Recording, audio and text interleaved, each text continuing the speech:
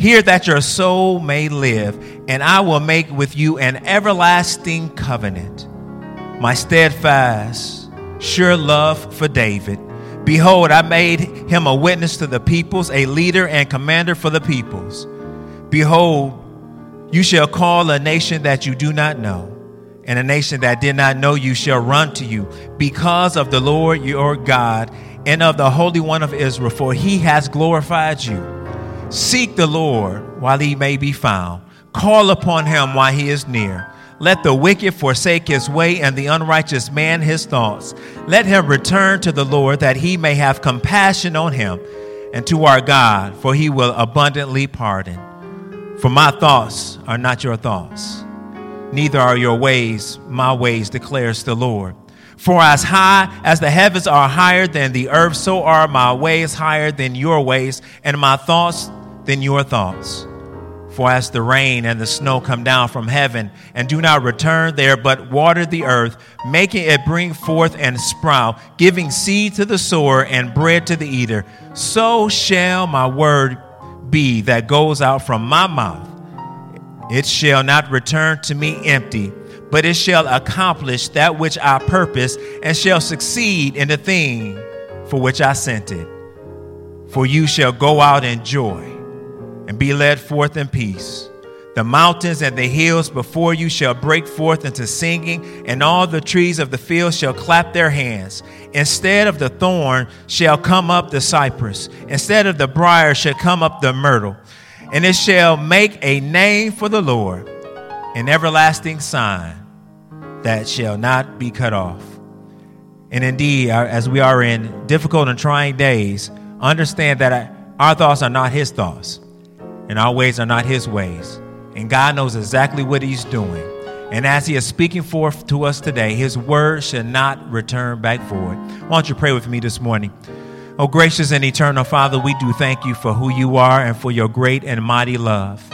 For you have demonstrated your love towards us in sending Jesus Christ, our Savior, that through his life, death, burial, and resurrection, we can be reconciled to you. We can come boldly before your throne of grace right now, oh God. And Father, thank you for the outpouring of your Holy Spirit, which indwells those that you have called unto yourself.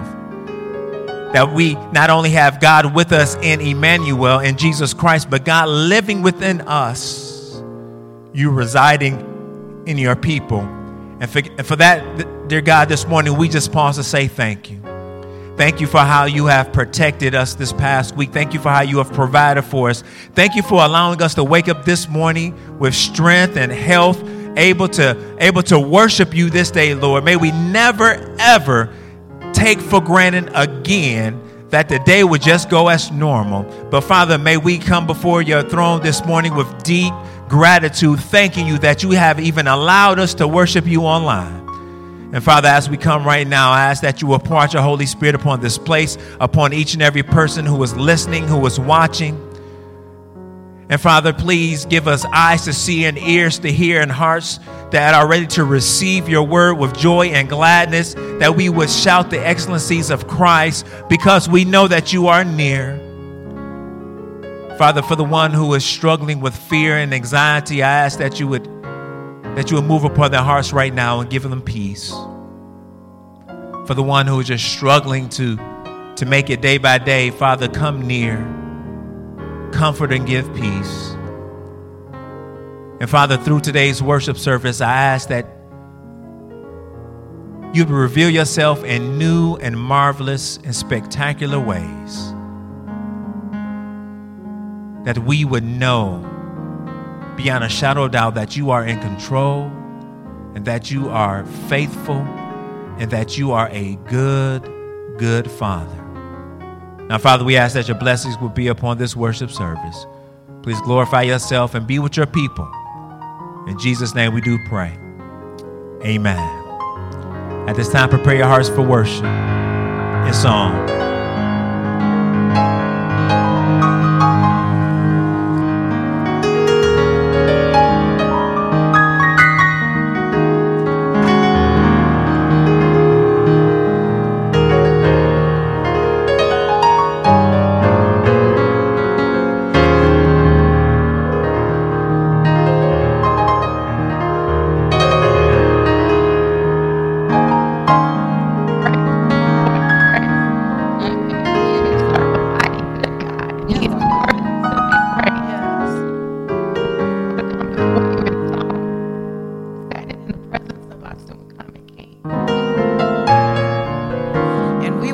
worship him, and we want to love on him, and we want him to know that even in these trying times, that the earth is still his and the fullness thereof.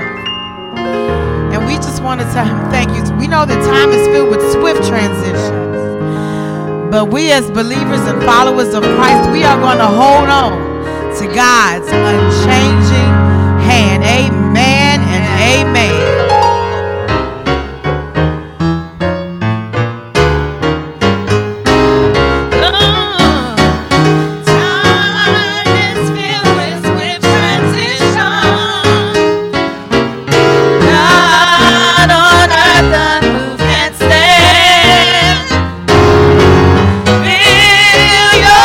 Something's eternal.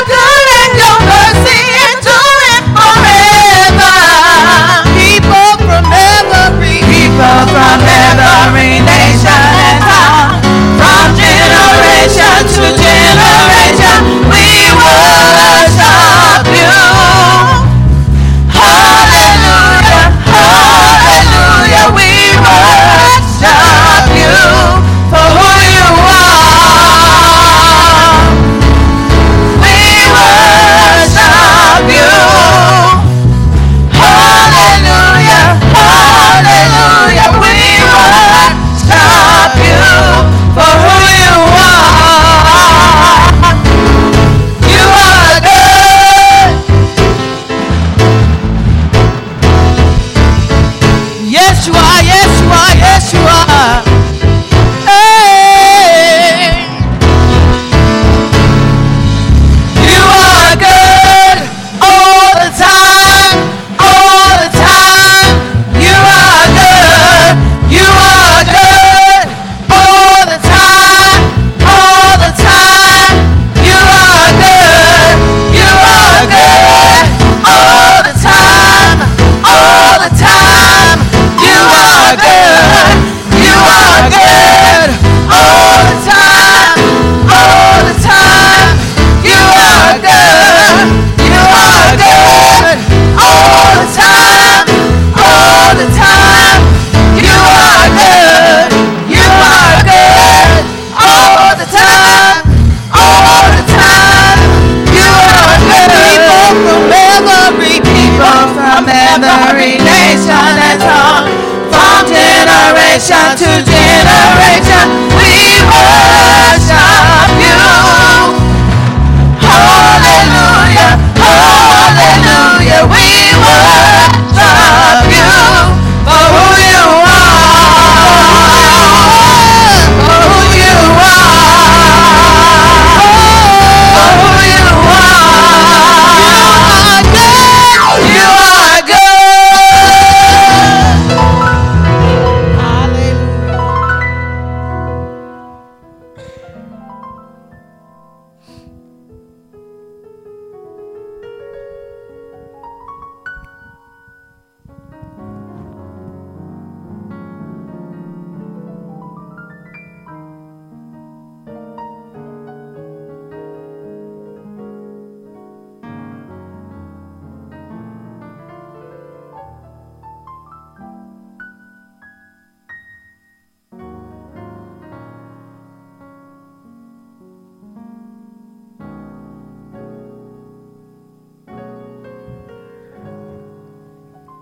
This morning we continue in worship by pausing just to pray,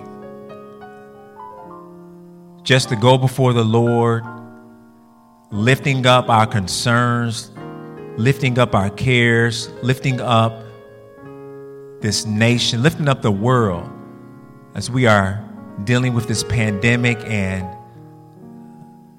the complete disruption of everything that we've known.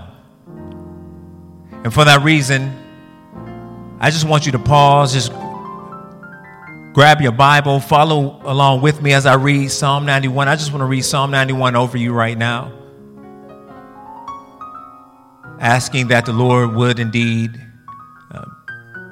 be our rock and our refuge, as he promised that he was always be, and he's showing himself faithful.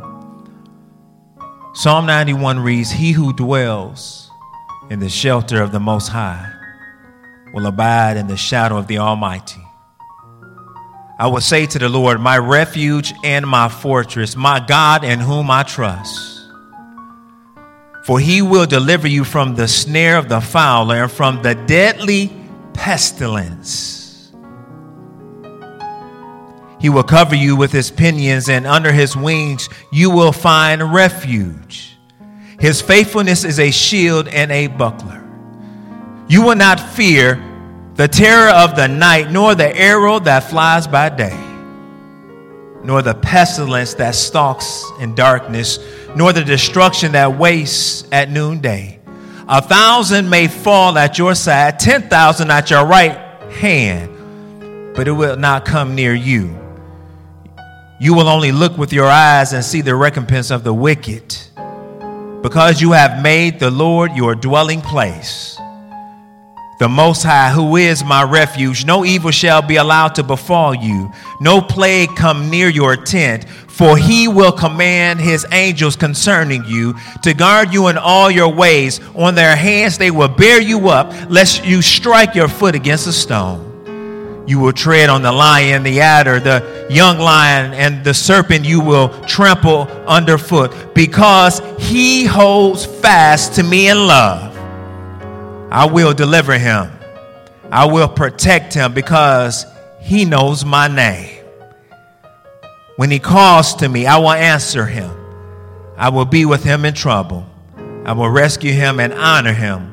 With long life, I will satisfy him and show him my salvation. Let us continue to be in prayer for one another, for our families, for friends, for those infected by this virus, for those caring for the sick. We want to be in prayer for those that are incarcerated. We want to be in prayer for those in this city, in this state, in this nation. We want to be in prayer for the first responders, nurses, and doctors. We want to be in prayer for our governmental leaders and this entire world, that the Lord will cause them to exercise wisdom even if they don't want to. Let us go before the Lord right now and lift up those concerns. Father God, because you are creator and sustainer of all things, we know that nothing comes upon us, nothing slips through your grasp unless you allow it. And Father, we know that since you are in control, we can fully trust you. But yet, Lord, you give us the extraordinary opportunity and joy to come before you and to cast our cares upon you, because you have already declared and promised that you are faithful. So, Father, right now, in the name of Jesus, I just ask that you would place a hedge of protection about us, around Forest Baptist Church and each one of our members, oh God. Father, I ask that you would look in and care for our family, friends, and loved ones, dear God. Father, I ask that you would care for those who are already been infected by this virus. Father, for those in the hospital right now, in the name of Jesus, I ask that you would heal their bodies, that they would come off of the ventilators, dear God. Father, I ask that you would bring healing in these hospitals, healing in this nation, healing in this world, Lord, because you are able to heal. You are Jehovah Rapha. You are mighty to save, mighty to heal. Yet, Father, we do pray, nevertheless, I will, but your will be done. And in the midst of the situation and circumstances, we ask that you would be with each and every nurse, each and every doctor. Father, we ask that you will be with the custodian who has helped keeping things clean within the hospitals, every single worker, delivery folks, those who are still preparing meals, those who are volunteering, dear God. Please strengthen them in their inner being. Father, we pray for those who are incarcerated as such. They don't have much room to move about. They can't care for themselves. But Father, I ask that you would raise up one that would care for them and stand in on their behalf. Father, I pray for our governmental leaders, whether it's mayors, governors, presidents, prime ministers, whatever it may be, dear God. And I pray that they would be on their knees begging for wisdom from above, because you promised that he who lacks wisdom, let him ask. And you would give liberally and freely to that very one. Father, I just ask that even as we are away from one another, that you would knit our hearts together and just give us a deep, deep burden and desire to love and to care for one another, even though we are apart. And Father, in all that we do, we will be careful to give you all the glory, all of the honor, and all of the praise.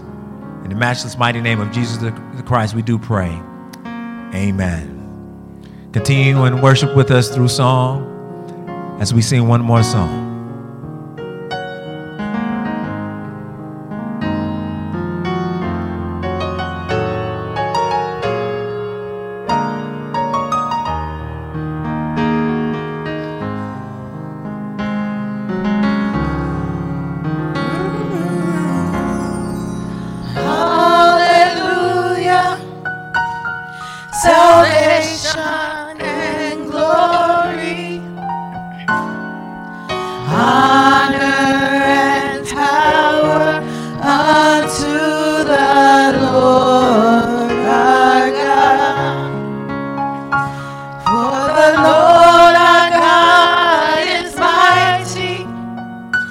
Yes, the Lord our God. God is omnipotent. The Lord our God, He is wonderful. Hallelujah. Hallelujah. Salvation. Salvation and glory. Honor and power Unto the Lord our God. For the Lord our God is mighty. Yes, He is. Yes, the Lord our God is omnipotent. The Lord our God, He is wonderful. Let our praises be to the King of Kings and the Lord our God. He is wonderful. Let our praises be to the King of Kings and the Lord our God. He is wonderful. I can say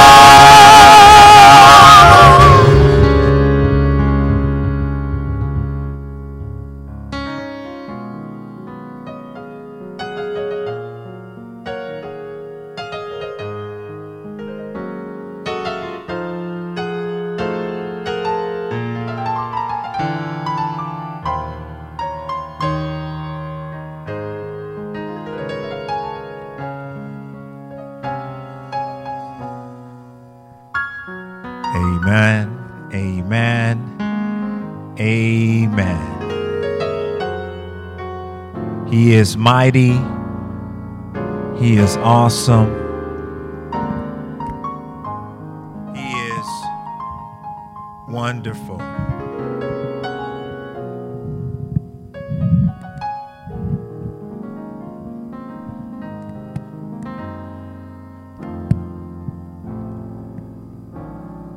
We praise God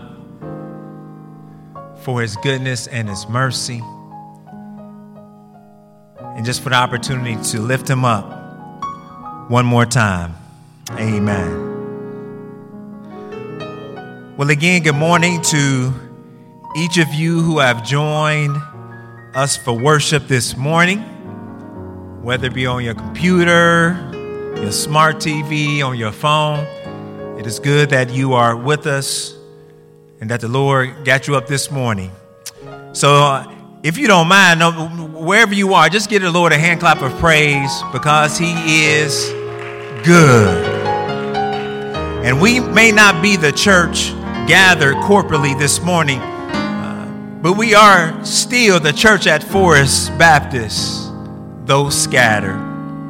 And I just want to take the next few moments to give you some announcements to let you know what's been going on. So let me take a moment to remind you of the many ways that you can still stay connected during these challenging times. Remember to visit our website at www.fbcnewburgh.org. That's FBC, like Forest Baptist Church, Newburgh.org. There you will be able to access our weekly sermon archive, our daily Washing the Word Bible studies, and also for the opportunity to send your tithes and offering through our online giving. You can also receive the latest information and updates through our Facebook page at www.facebook.com/Forest Baptist Church. One word, facebook.com/Forest Baptist Church. And also be on the lookout for our congregational communications through our new Flock Note notification system. You should have received a notification this morning at 10:30 reminding you to tune in. This application, it allows us to engage the entire Forest Baptist community through text messages, through emails, and also through automated calls if necessary. But just a reminder, for those automated calls, be mindful that it is an 817 number, so it's not a debt collector. It's just us trying to reach you, trying to let you know what's going on and how to continue to be involved. But with that said, I want to challenge each and every one of you to reach out to one another this week. Let's have each person just choose at least 10 people. Go through your directory and choose 10 people. Give them a call, give them a text. Let them know that you're thinking about them, you love them, that you miss them. You're looking forward to the day where you're able to worship with them again. Find out if there's any needs that they may have, anything that you may be able to help them with, or something that we should know. But if each person reaches out to 10 people, we will be more than covered as a church, making sure we're caring and loving one another and being a good neighbor.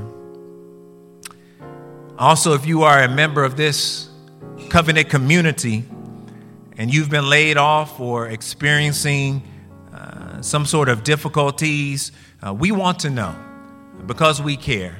So please call us at the church, area code 502-454-0189, or email us at the church and just let us know what's going on. So we could be praying for you, so we could come alongside of you any way we can. But we want to make sure you know that we are here to help and to assist you as best we can. And as we prayed earlier, we continue to pray for this city, this state, this nation, and the entire world. So if you would, just pause for a moment in your hearts. There's a lot of information. Soak in what you need to hear. And let me pray for us as we begin to break off God's word that we may eat this morning. Heavenly Father, thank you that your word has been revealed to us through the power of your Holy Spirit. And Father, right now I ask that you would use your word to break strongholds, to break yokes, to deliver us from indwelling sin that so easily entangles us. Father, I ask that you would use your word to renew our minds in Christ Jesus. Father, even now, I ask that you would help us to take every thought captive that is not according to Christ. Father, every bit of fear, every bit of doubt, every bit of discouragement because of this new norm. Father, I just ask that you would just set us free, set the captives free through and by your word this morning. For your word declares, he who the Son set free is free indeed. Father, challenge us this morning. Comfort us and keep us this morning. Help us to be faithful as we worship you this morning, dear God. And Father, I ask that you would use my weakness, my foolish words to make much of Jesus Christ.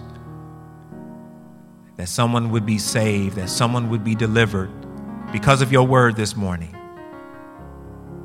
Father, remind us that you are near, that you are present, and that you are a good, good God. These things we ask in Jesus' precious and holy name we do pray. Amen. You know, once again, I thought it would be befitting if we pivoted from our series in Matthew for the moment in order to specifically encourage and to reassure the body, especially in these troubled times. So much has changed in just the past 3 weeks. Every single day, it seems like it's just exponential now. The infection rates and the deaths and the questions. When will we be able to go back to work? When will our children be able to take part in school? Will they miss out on some of these milestones in their lives? So much has changed in such a short time. And beloved, that has left us very uncomfortable. Things are uncomfortable. Being home no longer feels like a vacation, and you may be feeling a little stir crazy because you've had to stay in more than you would normally or even would like, and things are uncomfortable. There's still so much uncertainty. This entire world has been upended by a virus, not a world war, by a virus. And through this circumstance, we now see so clearly that we are not as strong and powerful as we once thought we were. Things are uncomfortable.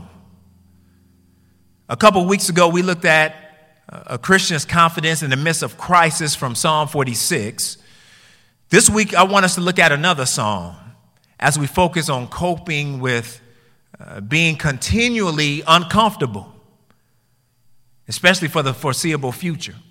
We don't know. This may be a new norm, but in spite of, God still has a word for us. And so for this reason, I want us to take a look at a passage that's oh so familiar to us.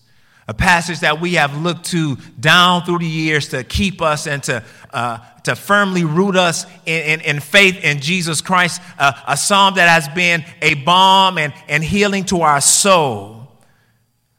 Something comforting while we're uncomfortable. So if you will turn with me in your Bibles, on your devices, on your computer to Psalm 23, the 23rd Psalm. And I would like us to hear the word of the Lord. This is the word of God, the inerrant, the infallible, the sufficient, the authoritative, the wonderful and good word of God. Please hear the voice of Christ. A psalm of David. The Lord is my shepherd. I shall not want. He makes me lie down in green pastures. He leads me beside still waters. He restores my soul. He leads me in the path of righteousness for his name's sake. Even though I walk through the valley of the shadow of death, I will fear no evil, for you are with me. Your rod and your staff, they comfort me. You prepare a table before me in the presence of my enemies. You anoint my head with oil. My cup overflows. Verse 6. Surely goodness and mercy shall follow me all the days of my life, and I shall dwell in the house of the Lord forever. May the Lord add a blessing to the reading of his word. You may be seated if you were standing.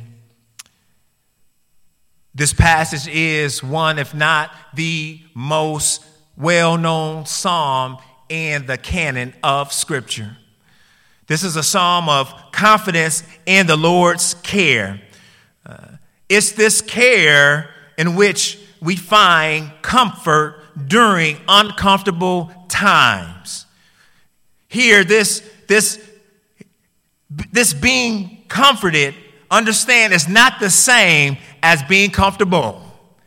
See, there's a difference between being comforted and being comfortable. See, in situations of chaos and confusion, God has a way of coming in and comforting us in the midst, because none of us like being comfortable, but however, being uncomfortable can be a good thing for us. Being uncomfortable can remind us that we don't hold all the power in our hand. Being uncomfortable can remind us that we're really not in control of the things that we think we're in control of. Being uncomfortable reminds us that we just need to depend upon the Lord more than we did yesterday, today. Being uncomfortable can be a good thing. And beloved, I believe us being uncomfortable right now will help us to draw into the Lord where we really need to be anyway. But don't get that twisted with being comfortable. This liberation from difficulty, this easing of our life, because if truth be told, we just like to be comfortable. And we would do whatever we can in order to be comfortable. Don't bother me, don't talk to me, leave me alone. I don't want this drama. We just want to be comfortable, but we're not. And it's a good thing. But the better thing is the fact that God, through his mercy and grace, steps into our discomfort to comfort our hearts. In the midst of a hurricane, God is still able to give us peace. And that's what we're asking for from him even today. See, beloved, God is good.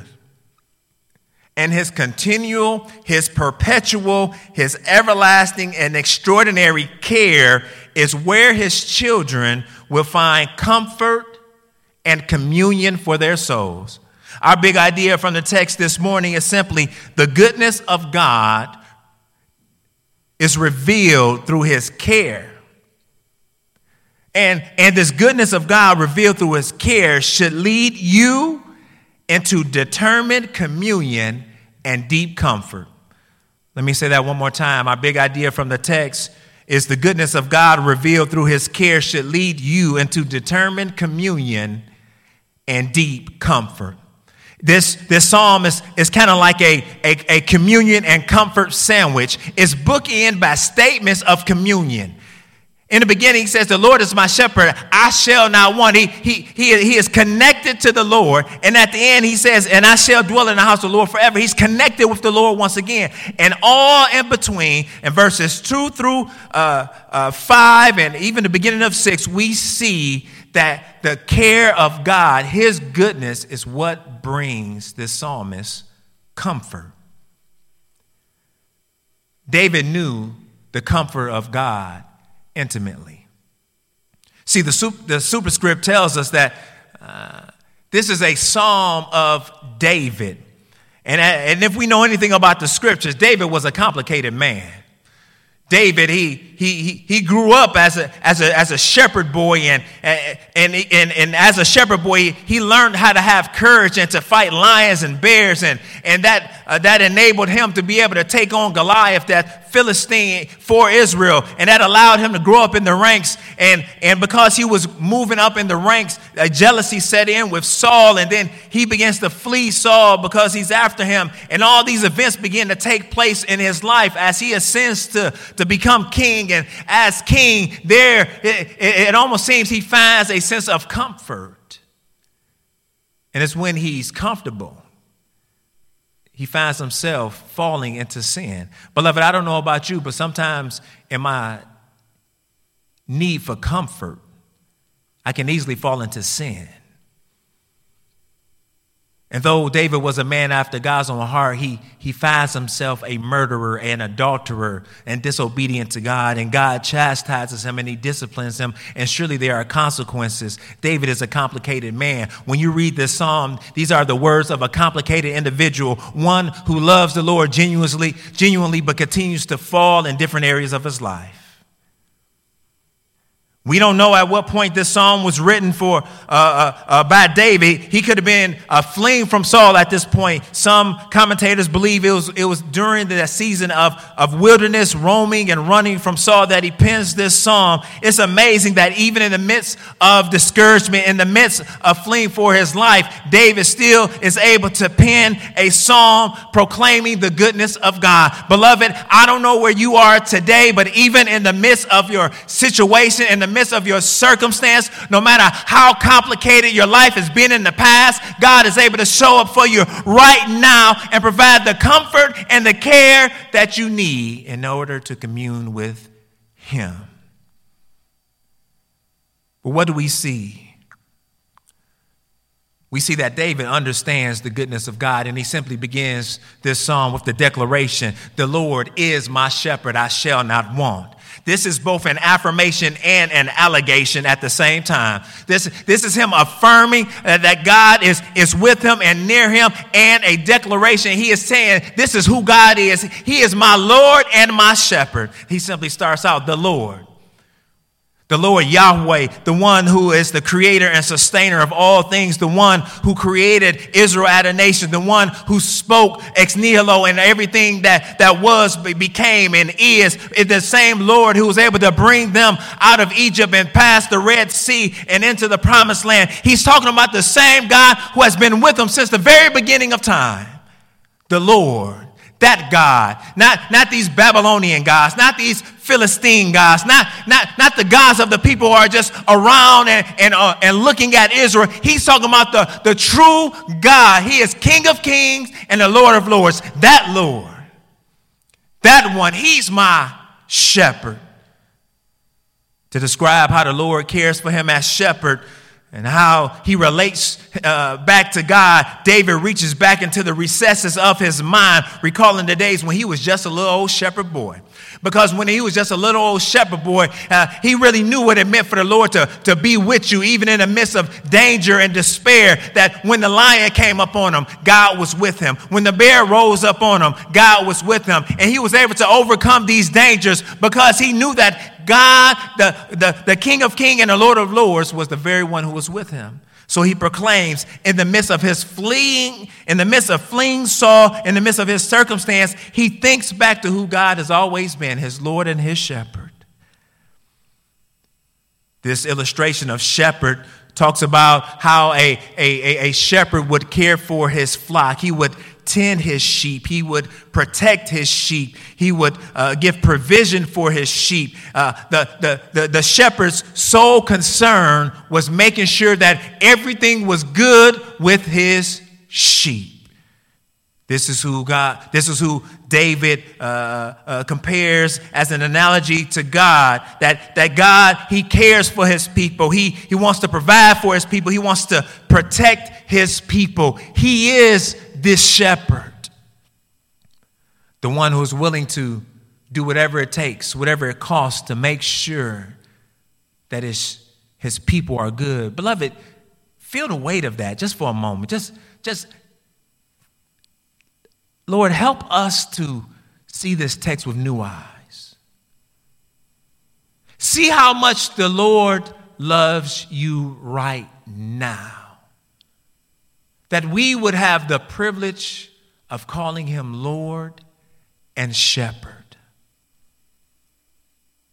Not only is the shepherd known to take care of his sheep, but in Israel, the metaphor or an analogy used for the spiritual leaders of the day were shepherds. In Ezekiel 34, this is when God is calling out those priests who weren't feeding the sheep. They were only worried about themselves. They weren't worried about Israel. And he said the shepherds there are only caring about themselves. So in a sense, not only is God a physical provider as shepherd, he is David's spiritual provider. He is the one who is taking care of his soul. In the New Testament, we see the analogy of the shepherd being used for pastors and teachers. And in a sense, David is saying in the Old Testament that the King of Kings and the Lord of Lords, he's the very one who's pastoring my soul. Is the Lord pastoring you today? Is he shepherding you today? Reminding you just who he is in order that you may persevere and continue on. But David doesn't stop there. He talks about, he identifies the Lord as his shepherd. But what I love what he does. He says, the Lord is my shepherd. He makes this statement that the Lord is not just a shepherd, he's my shepherd. See, there's a big difference. You may know God from afar. You may see what God is doing in somebody else's life. You may see how powerful God has been in the past of someone else. But it's different when you can say, I know the Lord for myself, and he has been moving in my life. There's a big difference between a shepherd and my shepherd. And saying my, this is a term of possession. But David's point here is not that he's the possessor. His point is that he's the possessed. He's the one who has been brought to the shepherd, and the shepherd owns him. Psalm 95:7 kind of speaks to this theme of being the possessed. Psalm 95:7, for he is our God, and we are the people of his pasture, and the sheep of his hand. We belong to him, those who have trusted in Christ. Psalm 103. Know that the Lord, he is God. It is he who made us, and we are his. We are his people and the sheep of his pasture. This word my is significant because now David calls Yahweh and calling him his shepherd. He's saying that I belong to the Lord, and it's not just name and name only. The way that you can tell that Yahweh is David's shepherd is the fact that the Lord, he makes David lie down. He leads David beside still water. He restores David's soul. Beloved, a personal relationship with God is marked by the Lord's leadership in your life. You can't say the Lord is my shepherd if you don't do what the good shepherd tells you to do. You can't say the Lord is my shepherd if you ignore his word and just live how you want to live. You can't say he's your good shepherd when you're in fear and panic of everything, even though he says, I am with you. He can't be your shepherd if he doesn't provide leadership for your life. David acknowledges that because he is my shepherd, he goes on to make this statement, this bold statement, I shall not want. Because of God's goodness and just who he is, the psalmist lacks nothing. Because God is the great creator and sustainer of all things, David knows he has the greatest treasure in one, God all by himself. And when he talks about that, he has every single thing he needs. He doesn't want. He's talking about both quantity and quality. He's talking about the fact that God has given me plenty enough, and the plenty that he's given me has been so good that I don't want to even taste anything else. I shall not want. I don't need nobody else. I don't need anyone to try to give me anything because God is enough and he has satisfied me. But beloved, from here is where we get into the nitty-gritty of God's goodness to David. And it's from here that David says, God is good. Let me tell you a little something about his goodness. And the first thing he does, he says, the good shepherd nourishes and refreshes his people. Verses 2 and 3. For he makes me lie down in green pastures.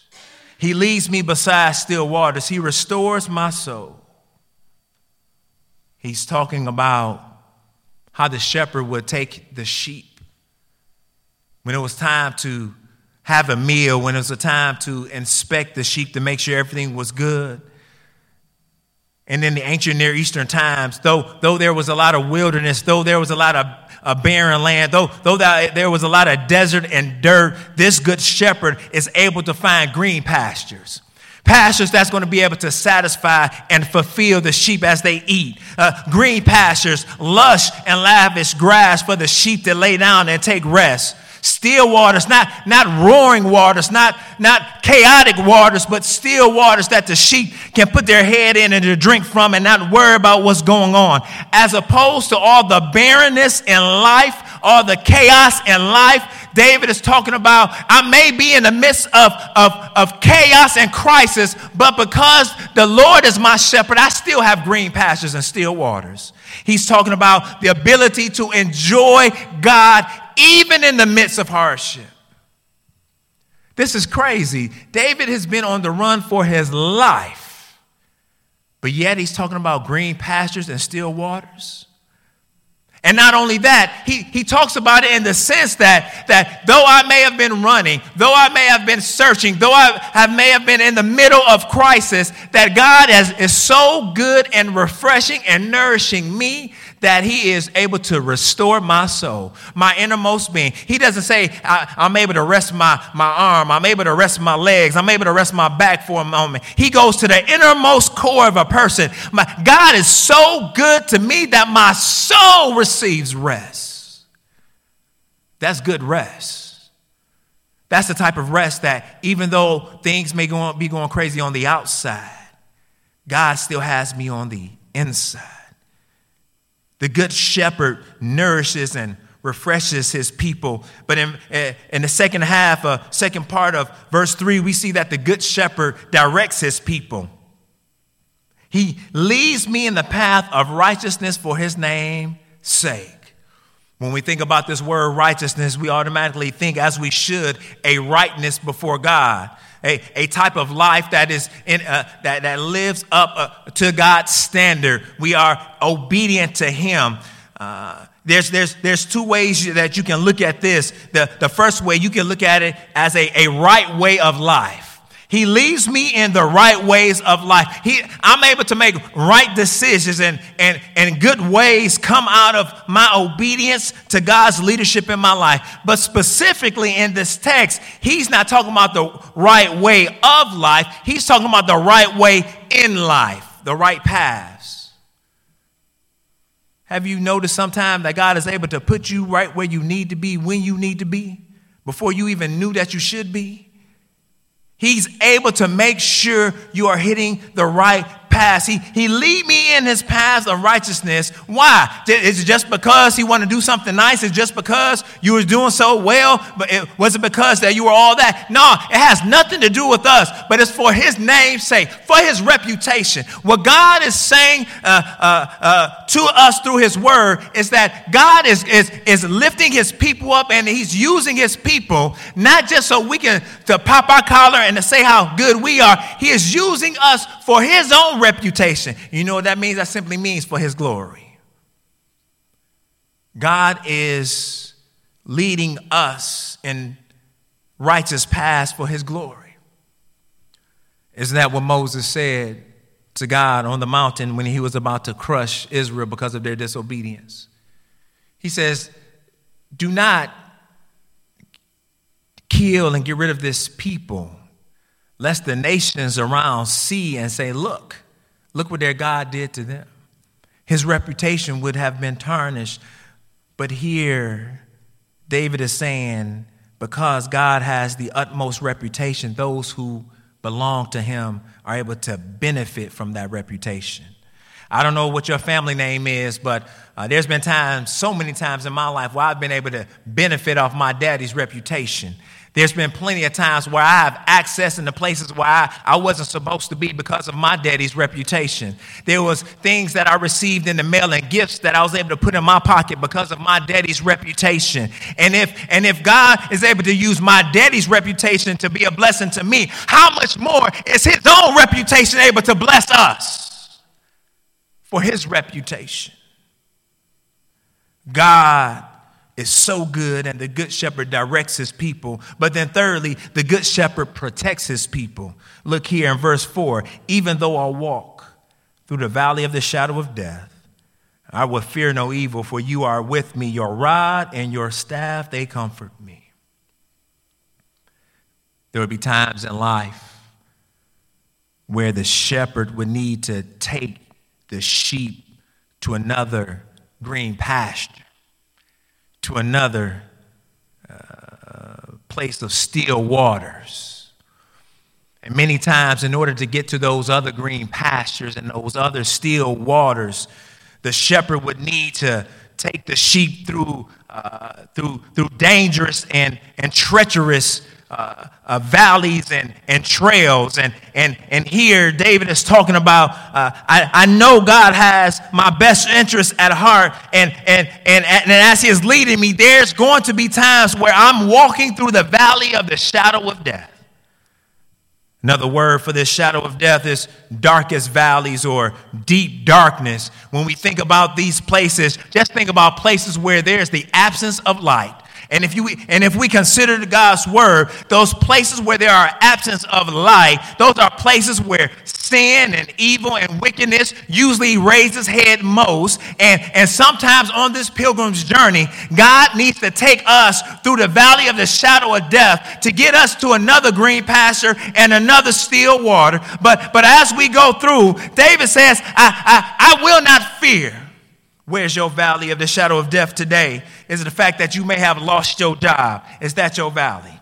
Is it the fact that you may not have child care? Is that your valley? Are you afraid and have a fear of infection? Is that your valley? Are you trying to figure out what's going on because there's no relief in sight? Is that your valley? But in spite of where the road leads, even in the midst of the valley, that David is declaring that I will not fear no evil, not because I'm so confident in myself, because God is with me. Yahweh is with me because his presence is near me. I will fear no evil. And beloved, what I love about that statement is the fact that it's because of God's presence that he won't fear. But if you got God's presence, then everything else that God got comes along with it. If you need God's omniscience, you got that. If you need his omnipotence, you got that. If you need any of his healing, his mind regulating power, you got that. Whatever we need in the midst of the valley, because God's presence is with his people, we got everything else that we need. And David points to the rod and the staff, these instruments of safety and protection, letting us know that God provides emotional and physical stability during chaotic times. For you are with me. The good shepherd protects his people. In verse 5, we see the good shepherd blesses his people.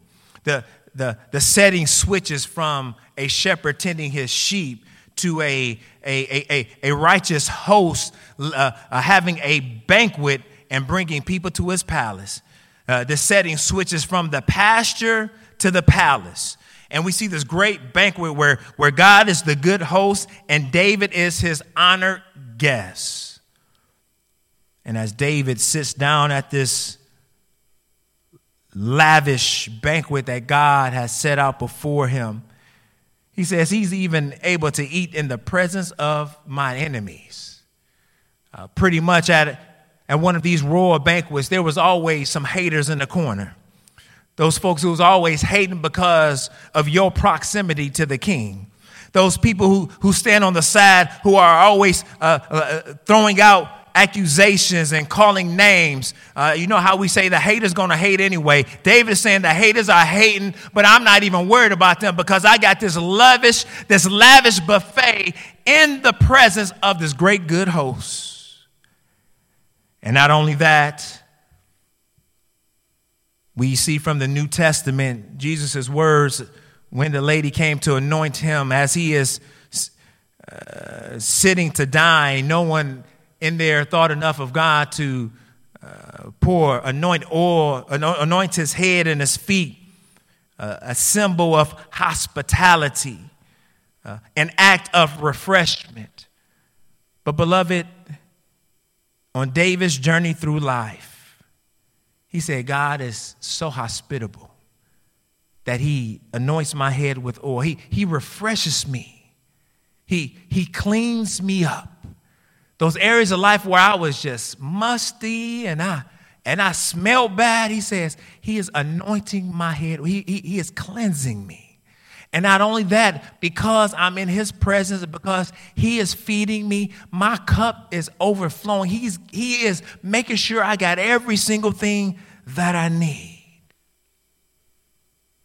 Beloved, in the midst of this crisis, God is still taking care of his people. The good shepherd blesses his people.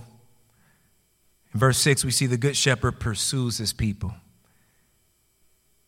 Surely goodness and mercy shall follow me all the days of my life. In that text there, we see this goodness and mercy, this goodness, or in other translations, this steadfast love, this goodness and faithful love, this goodness and loving kindness, this grace and mercy that is constantly in the view, in the proximity of God's people. David is saying, even in the midst of all that is going on, God's grace, his goodness and mercy is still flowing over me. But better yet, the word that he used, shall follow me. When we think about that text, we think about that anywhere that I turn and go, that his goodness and mercy are just tailing after me like a little lost puppy. But that's not what he has in view. And actually, this word to follow me is the same word that means to pursue.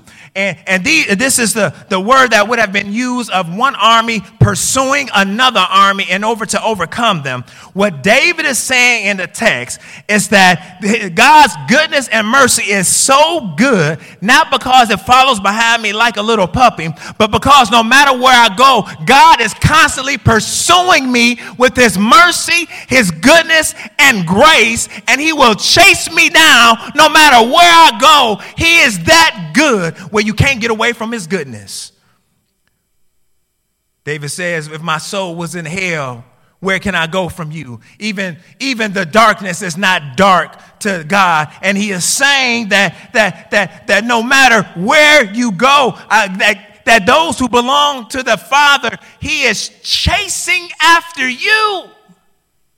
He's chasing you. Why would the God of the universe chase folks like us? Just because he's good. He's that good that he chases after us with goodness and mercy.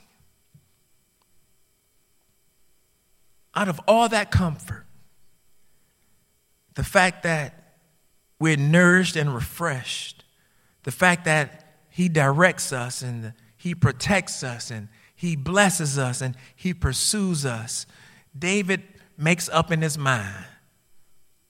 He says, and I shall dwell in the house of the Lord forever.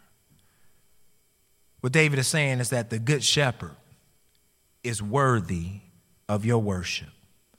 This word here, I shall dwell, can also be translated, I shall return to. So it's not just so much in the sense that God is going to let me be in heaven with him for all eternity. What David is actually saying is, even in spite of all the drama and chaos that has come into my life, God is still so good that I'm not going to run away from him.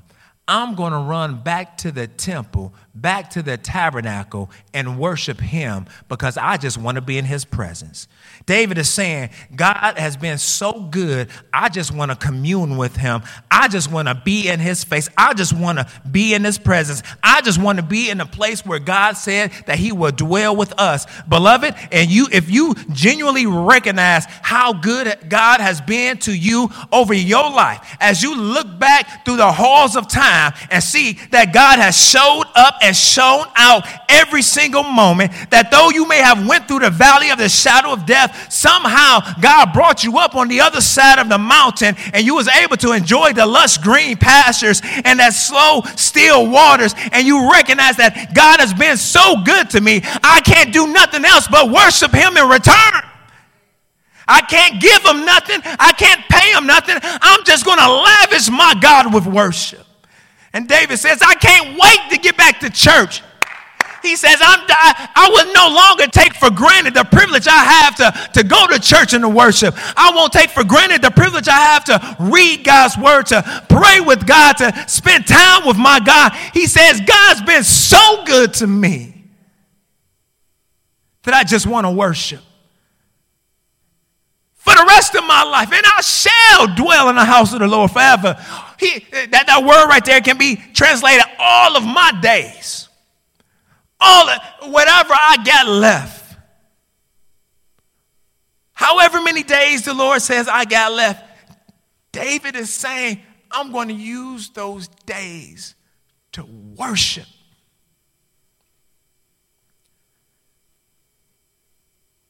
May we be like David.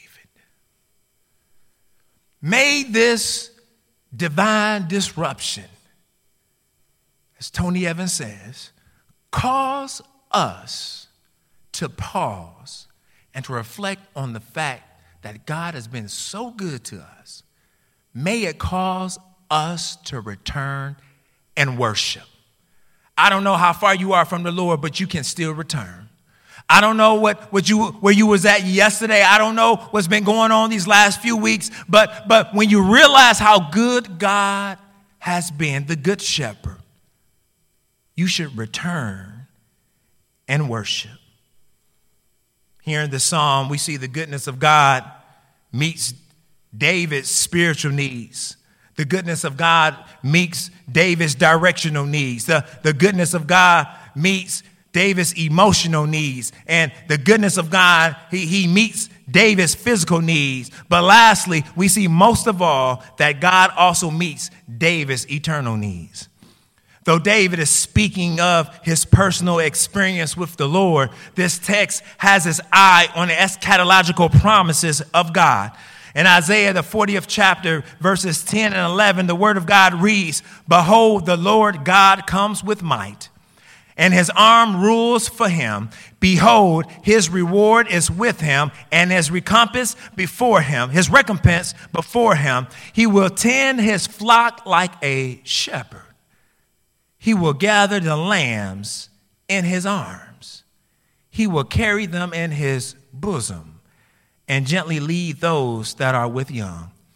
Beloved, God is promising even in the Old Testament that one will come and embrace his sheep. This text in Isaiah 40 looks forward to one who would come and be the good shepherd to his people, that would draw them into where he is and take care of them and provide for them and protect them. Beloved, all of Scripture has been looking forward to Jesus the Christ, our good shepherd.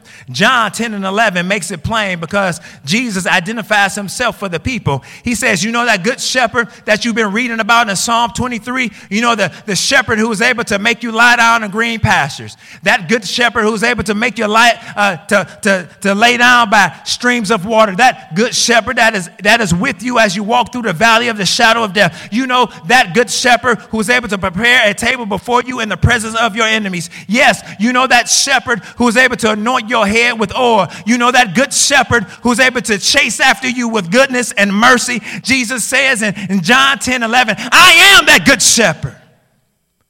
And the good shepherd lays down his life for the sheep. Now, isn't that what exactly he did? Jesus did lay down his life for sinners, that through his death, burial, and resurrection, those who trust in Jesus for salvation, for redemption, would be healed and have the great eternal privilege of being a part of that glorious flock of God. So now when we look at scripture, we know and recognize now through his blood, through the blood of Jesus, that Jesus is the good shepherd that nourishes and refreshes us. He says that I am the bread of life and I am the living water. He's able to feed us and to refresh us with water. He says that Jesus is the good shepherd. He's able to direct us. Jesus says, I am the way and the truth and the life. He is leading us to glory. He says Jesus is the good shepherd that protects us. He said, though you may destroy this temple, I will raise it up in 3 days. And Jesus is the good shepherd that blesses his people. He says, though I may be going, I'm going to send you a helper. And Jesus is the good shepherd that pursues us. He's able to die that death on Calvary's cross to pursue us even in our sins. See, but Jesus also closes that text in John, the 10th chapter, verse 14. He says, I am the good shepherd. I know my own, and my own know me. Do you know Jesus today? Ask yourself, through all of this chaos, could God be using this discomfort to get your attention? Ask yourself, isn't it time to stop hedging my bets and be all in with Jesus? Beloved, we can certainly use this time to commune with Jesus, to get to know our Savior through prayer, through his word, through meditation, scripture reading, through serving. We can commune with Jesus with more regularity now because we just have time. And then we can also use this time to comfort others with the same comfort that we have received. Beloved, the goodness of God revealed through his care should lead you into deep comfort and determined communion. Let us pray. Father, thank you for your word and the power of it. And I pray that we will surrender ourselves to you and that you would be my shepherd, our shepherd, not just a shepherd. And Father, we acknowledge that you use the broken things in this world to draw us back to you. Father, I ask that you would give us a season of just consecration where we seek to be drawn near to you, where we will seek to be all in, where we will seek to be faithful and to be used of you. Father, please use your word today and the fact that you are such a good shepherd to comfort and to keep us as we seek to commune with you. We do love you and thank you. In Jesus' precious name we do pray. Amen. How should you respond today? How should you respond today? Should you respond by confessing your sins and trusting in Jesus as Lord and Savior because you've just realized he is the good shepherd? If you are in need of salvation today, you can simply bow your head and pray a prayer like this. Lord, please forgive me for my sin. Please forgive me for being disobedient to you. Please come come and rescue me and save me because of the blood of Jesus Christ. Please be my Lord and Savior. If you genuinely prayed a prayer like that, you let somebody know, and you continue to grow in the grace of God. Or you may need to repent of particular sins because you really haven't allowed Jesus to lead you and to guide you. You've just been trying to do your own thing. You've made a profession of faith, but there's just areas of your life that you're not allowing God to pastor you and a shepherd. You can confess your sins today. Repent and return back to the house of the Lord. Wherever you are today,